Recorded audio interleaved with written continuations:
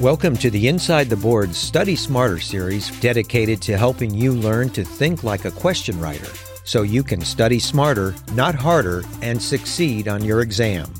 Welcome to the final days of our Inside the Boards Study Smarter series for the USMLE Step 1. I am Patrick Beeman, your host. We've got Greg Rodden, host of the Physiology by Physio podcast, doing some GI questions for us today. Go download the Inside the Boards iOS beta app and subscribe to our all-audio QBank. These are audio-optimized questions to help you learn on the go, with the Step 1 version powered by Exam Circle, and the Step 2 version for you who are finishing Step 1 or have finished. The Step 2 version is powered by Online MedEd. We're working on a cross-platform app, but in the meantime, for our Android friends, you can subscribe to the pilot version of the Audio QBank on Podbean at insidetheboards.podbean.com. We're adding an additional 100 questions over the next couple days to help you at the end of your dedicated study period. The setup is not as cool as our iOS beta app. The content is in long-form tracks, kind of like podcasts of 10 to 15 minutes. But it's our solution for now for our Android friends. Of course, for the iOS beta, you can search the App Store for Inside the Boards or just click the link in the show notes. Hey guys, it's Greg from Inside the Boards, and I am just here to do another installment of our 2019 Study Smarter series. This episode is going to be focused on a bunch of GI questions, so let's jump right into it. A 25-year-old man is brought by ambulance to the emergency department following a high-speed motor vehicle accident. He is conscious and denies any head trauma, but he complains of progressively worsening abdominal pain. Vital signs are significant for heart rate of 130. Initial fast ultrasound scan was unrevealing, but an abdominal CT shows evidence of retroperitoneal bleeding. Which of the following structures is the most likely source? Is it A, the jejunum, B, the pancreas, C, the spleen, or D, the transverse colon? And the correct answer is B, the pancreas. So among those who come in with major abdominal trauma, like from a motor vehicle accident, pancreatic trauma happens in about 4% of these patients. Hemorrhagic pancreatitis secondary to trauma may lead to retroperitoneal bleeding based on its anatomical location. So this question was ultimately asking you whether or not you recognize the retroperitoneal organs, one of which is the pancreas. Unfortunately, knowing about the retroperitoneal organs is just a matter of memorization, but there is a helpful mnemonic for it. It's SAD pucker. So let's go through that mnemonic together. S for suprarenal glands, A for aorta and also the inferior vena cava, D for the duodenum, P for the pancreas, U for the ureters, C for the colon, K for the kidney, E for the esophagus, and R for the rectum. So again, that's SAD pucker. And for you anatomy buffs out there, some of these organs have both intraperitoneal and retroperitoneal components. For example, with the pancreas, the tail of the pancreas is actually intraperitoneal, while the rest of the pancreas is retroperitoneal. Also, for the duodenum, only the middle of it, i.e. the second and third segments of the duodenum, are retroperitoneal, while the rest of it is intraperitoneal, the first and fourth segments. And the last example I'll cover here is the large intestine. So for the large intestine, only the ascending and descending segments are retroperitoneal, while the rest of it, so the transverse segment, is intraperitoneal. Okay, cool. So the pancreas can be a source of retroperitoneal bleeding. Probably the best distractor in this question was the spleen, which can produce heavy bleeding when damaged in trauma, but bleeding from the spleen is going to cause intraperitoneal bleeding, not retroperitoneal bleeds. Okay, very good. So I hope that helped. We'll do our next question now. A 66-year-old man complains of a painful mass palpated in his right groin, which spontaneously appeared after hauling a deer into his truck while hunting. He states that the pain is exacerbated by standing up, by coughing, and also by defecating. On physical exam, a reducible hernia is palpable. Which of the following is the most likely location of this patient's hernia? Is it A, inferior to the inguinal ligament, B, lateral to the femoral vessels, C, medial to the inferior epigastric vessels, or D, lateral to the inferior epigastric vessels? And the correct answer here is C. So this was another anatomy question. This one was basically asking, where are you going to find a direct inguinal hernia? And the correct answer to that is medial to the inferior epigastric vessels. Specifically, this is going to be within Hesselbach's triangle. So do you remember the structures that form Hesselbach's triangle?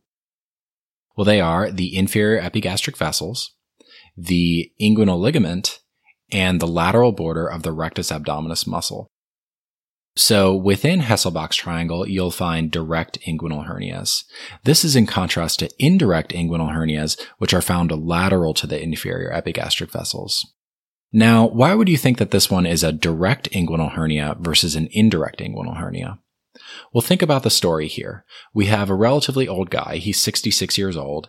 And he performed a maneuver with the deer, basically having to lift a heavy load, and that's going to produce a lot of intra-abdominal pressure. And then that high intra-abdominal pressure can basically produce a tear in the transversalis fascia, which also weakens with aging. So for this reason, a direct inguinal hernia is most likely for this story. And you'll find a direct inguinal hernia medial to the inferior epigastric vessels within that Hesselbach's triangle. All right, and we're really cooking here. Next question.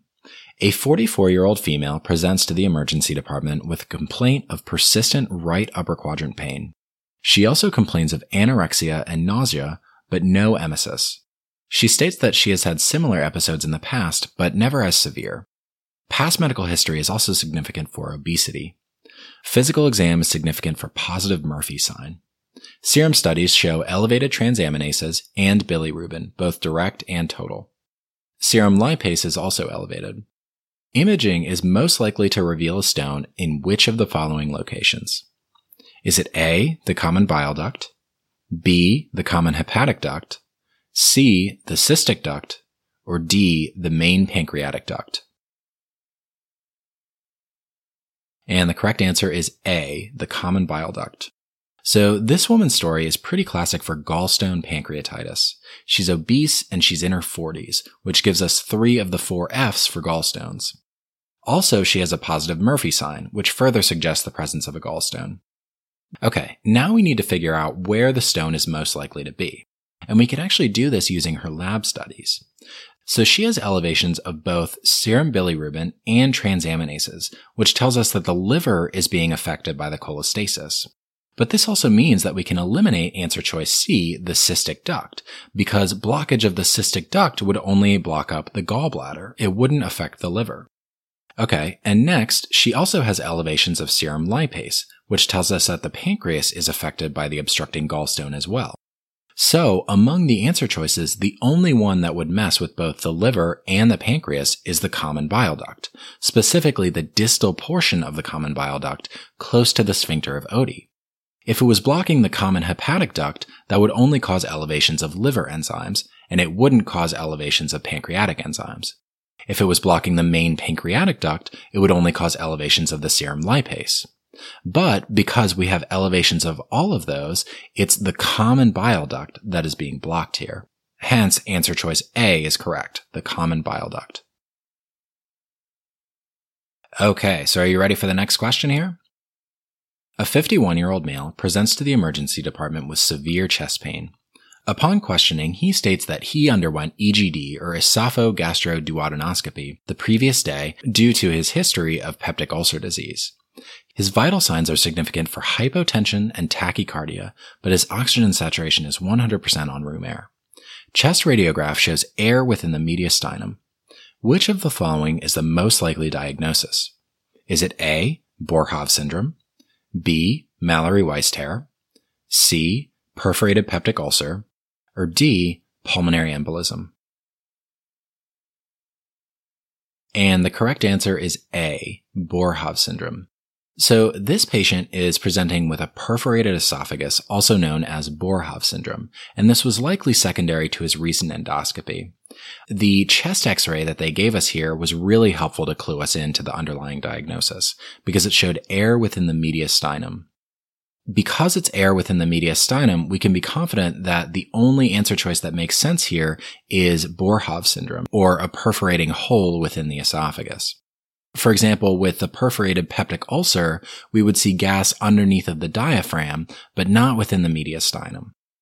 Other findings associated with Boerhaave syndrome include hematemesis, subcutaneous emphysema, which causes kind of a crackling sensation when you palpate the chest wall. It's pretty crazy to see. And you can also see hemodynamic instability, which this patient is headed towards given his hypotension and tachycardia. So in addition to a patient who recently underwent an EGD, you also want to look out for Boerhaave syndrome in an alcoholic or a pregnant woman, where they were basically retching for a prolonged period of time, and that produces really high pressures in the esophagus and can ultimately blow a hole in the esophagus. So anyways, these were all classic scenarios for Boerhaave syndrome. Okay, and next question. A father brings his 5-week-old boy to the emergency department for a 24-hour history of projectile vomiting following each feed. The vomitus is non-bloody and non-bilious. The patient has not been febrile and has no known sick contacts. On physical exam, he is lethargic and has poor skin turgor. Which of the following is the next best step in the treatment of this patient? Is it A, abdominal ultrasound, B, broad-spectrum antibiotics, C, IV fluids, or D, pyloromyotomy? And the correct answer is C, IV fluids. So on the board exams, if you see an infant who is 4 to 8 weeks old with projectile vomiting after every single feed and it's non-bloody, non-bilious, you immediately need to be thinking of congenital pyloric stenosis or hypertrophic pyloric stenosis. So this is a condition where the pylorus, or the outlet from the stomach into the duodenum, is stenosed, or it's skinny. And this ends up causing overload of the stomach, and the baby will just vomit it back out. And they can vomit it pretty far, hence the projectile vomiting after feeds. Additionally, because of the pyloric stenosis and the vomitus is only in the stomach, it's going to be non-bilious. And in this case, it'll also be non-bloody too. Okay, so when taking care of this patient, remember that the question was, what's the next best step? Not what's the definitive treatment or anything like that. So the next best step in treating a super dehydrated little baby is going to be IV fluids. We need to prevent them from going into shock, so we need to replenish their intravascular volume. Okay, so once we give them the IV fluids, then we can start to worry about the workup and the definitive treatment. So when working up congenital pyloric stenosis, the best imaging test is going to be the abdominal ultrasound, and that was answer choice A. And then the definitive treatment is going to be pyloromyotomy, where you basically make a cut into the pylorus to help open it up. But again, before we even think about doing surgery, we need to correct the patient's volume and electrolyte imbalance caused by the relentless vomiting. So the keys to this question, again, were what was the next best step, not what's the definitive treatment. And for a little baby who's lethargic and has poor skin turgor and clearly is volume down, we need to give them IV fluids first. Then we can worry about the definitive treatment and workup. Okay, and let's move on to our next question here. A 45-year-old woman is brought to the emergency department by her husband after 2 days of high fevers, chills, and upper abdominal pain. She endorses nausea but no vomiting and states that she has not eaten in 24 hours due to her symptoms. She's been taking acetaminophen 4 times daily to control the fevers and to help with the pain. Past medical history is significant for untreated gallstones. Vital signs reveal that she is febrile to 102.5 and she's tachycardic. She appears acutely ill. Murphy sign and rebound tenderness are absent, but palpation of the abdomen elicits guarding, particularly in the upper quadrants. Abdominal ultrasound demonstrates common bile duct dilatation. Which of the following is the most likely diagnosis? Is it A, acalculous cholecystitis, B, acetaminophen toxicity, C, ascending cholangitis, or D, biliary colic? And the correct answer is C, ascending cholangitis. So this patient's acute presentation in the context of common bile duct dilation is suspicious for ascending cholangitis, which is infection and inflammation of the biliary tree ascending from the GI tract. Ascending cholangitis is most commonly seen in the context of a biliary obstruction, like from a gallstone or a pancreatic tumor. Remember that she had a history of untreated gallstones. And then, now that we have that biliary obstruction, bacteria will like to grow behind the static fluid there. So gram-negative enteric bacteria, like E. coli, will like to climb up there and infect the biliary tree. Although it may be difficult to distinguish cholangitis from cholecystitis, cholangitis generally presents with a more severe illness, right, with high fever, right upper quadrant pain, and maybe some jaundice. Do you remember what this is called? Well, this is called Charcot triad. And if you add hypotension and altered mental status into the mix too, then it's called Reynolds pentad. So ascending cholangitis is a serious condition with very high mortality when it's left untreated. So these patients need to be admitted to the ICU to be taken care of. For their initial imaging, you can get an ultrasound or a CT. This question stem mentioned that she got an ultrasound, and it also showed that she had dilatation of the common bile duct, which suggests a distal obstruction and ascending cholangitis. But beyond diagnostic ultrasound or CT, the actual gold standard is going to be the ERCP, or endoscopic retrograde cholangiopancreatography. So this is where you're basically taking an endoscope down into the duodenum, and then you kind of back up through the sphincter of Oddi to get into the biliary tree. It's pretty cool. Also, what's cool about ERCP is that it's both diagnostic and therapeutic, because it's going to identify the problem with the endoscope, and then if it's a stone, it can also fix the problem by extracting the stone and allowing the common bile duct to drain again. Remember that the underlying problem here is biliary obstruction, right? So we want to relieve the obstruction and allow the common bile duct to drain. Okay, so in addition to relieving the source of the biliary obstruction, these patients are also going to need supportive care with IV fluids and IV antibiotics to suppress the infection. Ascending cholangitis can easily turn into florid septicemia. So you'll usually want to give them something that can cover common gram-negative and anaerobic GI bugs, something like cefazolin or Piptasa or ciprofloxacin.